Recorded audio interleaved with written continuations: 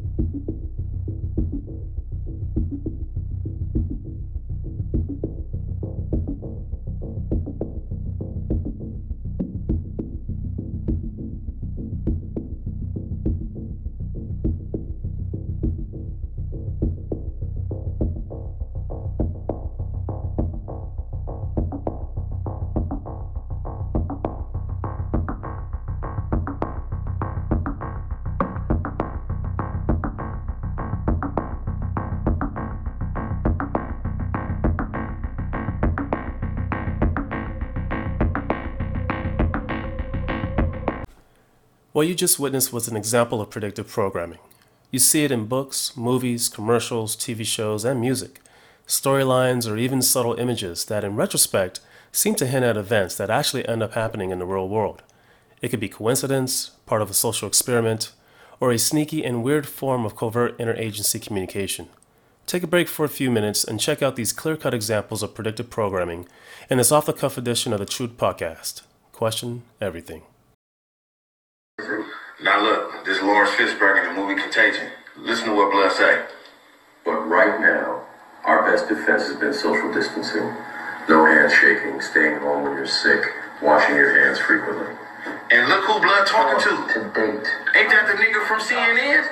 Or am I tripping? We're still working on confirming that number. The CDC, this is Blood from CNN. In the movie Contagion. Come on now. But this is a hell of a coincidence. And he telling us to do what we gotta do right now in real life in the movie.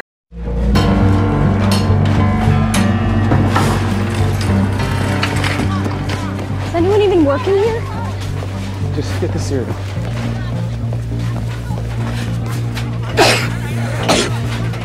Jory, don't touch anything. Help me. Okay, take your gloves off. Here, give me your hands. Okay. You really rub this in.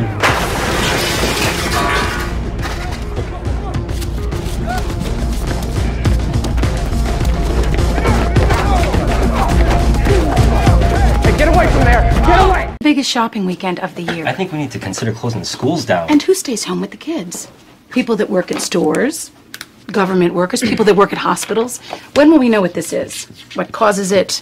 What cures it? Things that keep people calm. What we need to determine is this. For every person who gets sick, how many other people are they likely to infect?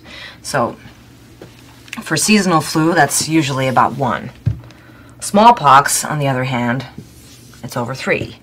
Now, before we had a vaccine, polio spread at a rate between 4 and 6.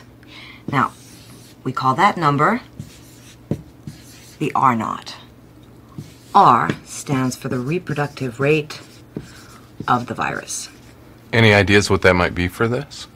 How fast it multiplies depends on a variety of factors. The incubation period, how long a person is contagious. Sometimes people can be contagious without even having symptoms. We need to know that too. And we need to know how big the population of people susceptible to the virus might be. So far, that appears to be everyone with hands, a mouth, and a nose. Once we know the R naught, we'll be able to get a handle on the scale of the epidemic.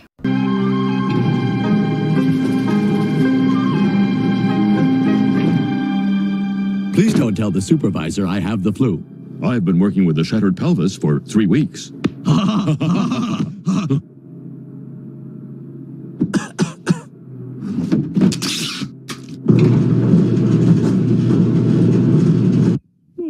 my juice loosener's never gonna come.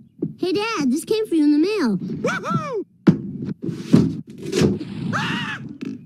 Mother, get an extra special hug ready. I bought you a new juicer. Good Lord. Flu germs entering every orifice in my head. Happy birthday. Happy birthday.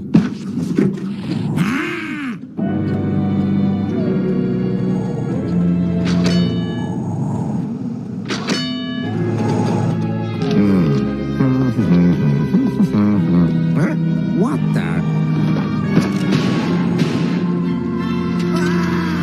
The dreaded Osaka flu has hit Springfield with over 300 cases now reported. Now over to Arnie Pie with Arnie in the Sky. Route 401 is going around and around and around and around and around. And look out at the corner of 12th and Main because I'm going to be sick. Whoop.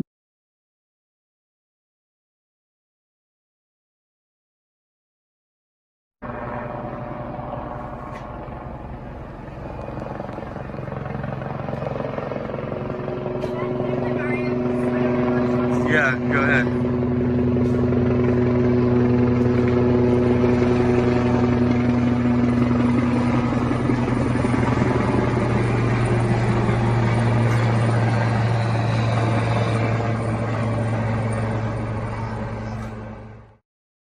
About this quarantine. Yeah, how serious is this monkey flu? Not serious at all, because it's not true. See, the government likes to covertly test the emergency response system every once in a while to see how people mobilize, the authorities respond, and the public react. Wait a minute. So this is just a drill? Exactly. They do it all the time. You remember H1N1? Yeah. A drill. Remember SARS? Yeah. A drill. Y'all remember the bird flu? Was a drill too? No, that one was true. Don't mess with them birds. Well, what about my mom? Did they say she was a carrier? She just got back from Mexico. She got all kind of symptoms, cramping, vomiting. Did she drink the water?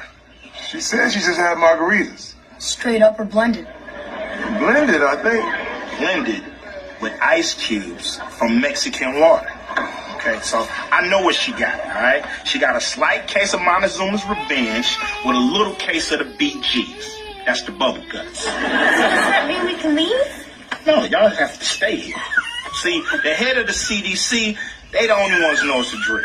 So if y'all leave, I'm sorry, they're going to have to take you out. So we're stuck in this house for 12 more hours? That's what the cards are for. From a CDC clean zone, outbreak of the deadly Pandora virus is spreading rapidly. Unprecedented threat requires a worldwide quarantine. All ships must remain at sea until further.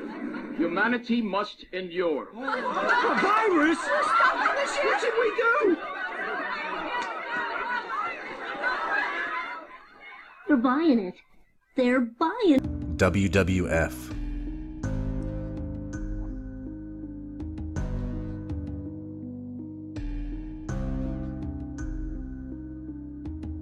Twin Towers, take it, Mean Gene. It's with me at this time, the Slickster, Akeem, the African Dream, and a big boss man. Gentlemen, is this the match you wanted all along, or are you going to continue your terrorist attacks on the Mega Powers and the defenseless Elizabeth? What do you want? All right, thank you, Vince McMahon, Hulk Hogan, Macho Man Randy Savage, the lovely Elizabeth. Three people working as one with one goal in mind, to defeat, or should I say demolish, the Twin Towers. Ooh, yeah. Hulk Hogan, you talked about the Triangle of Love. Jesse Ventura says there's a problem. Explain. Well, you know, Mean Gene, you get right to the heart of the matter with that question, brother. It's the love, man, that's going to supercharge the Mega Powers and tear down the Twin Towers. Yeah. Yes, man. What were your thoughts then? Oh, yeah, Mean Gene, I can still feel the pain when that cold steel bit into Miss Elizabeth's wrist right there. And when her muscles were torn, my muscles were torn. When her bone was bruised right there, I felt the pain. Hulk Hogan felt the pain, and I can still feel the pain right now. And Hulk Hogan, that pain won't stop until the Twin Towers come crumbling down. Oh, yeah, right now, tonight, on prime time, yeah. Terminator 2.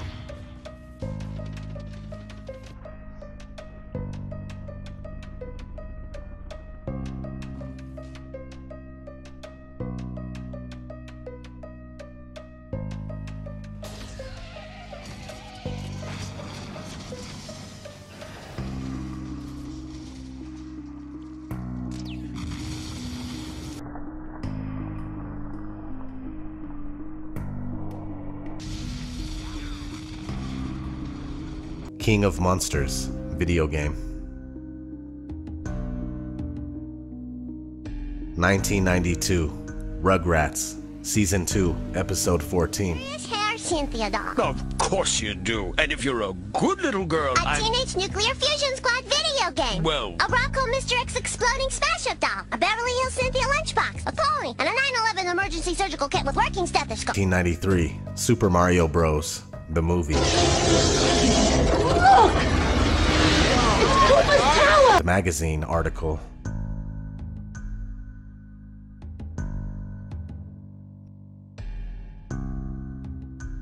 (1994) Friends intro debut.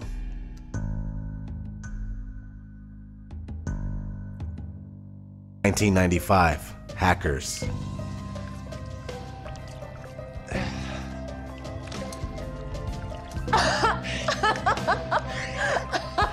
Beat that. 95 Illuminati card game.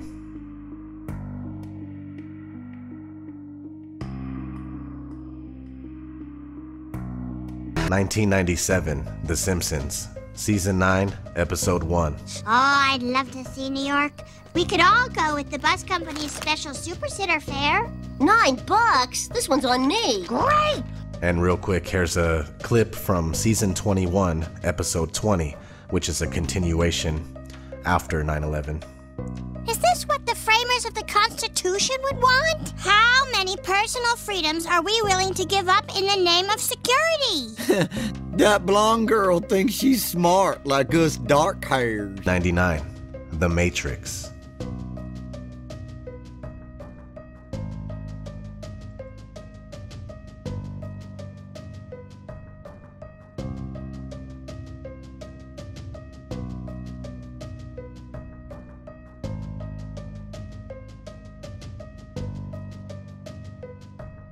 What you're gonna hear from me, you're not gonna hear from anybody else because, my opinions, well, let's just say they're not popular. 9/11? Inside job, plain and simple. All you gotta do is connect the dots, and I'm not talking about the dots everyone's already heard about. I'm not talking about Bush sitting in that school reading a book about a goat to those kids for 7.5 minutes after he was told the news. Everybody knows that. I am talking about a massive neoconservative government effort. It's been in the works for over 20 years. You ever hear of PNAC, Project for New American Century? Perhaps.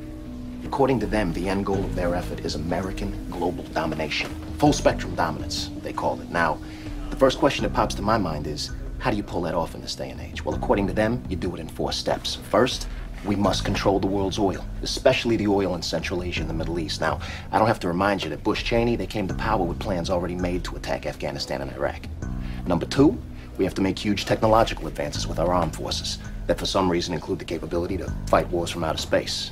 Number 3, surprise, surprise, huge increases in military spending to pay for the above. $130 billion a year worth. Now, never mind the sick and dying first responders, 9/11's heroes, who can't even pay their light bill, let alone their medical bills, and a lot of whom are ending up homeless because of it.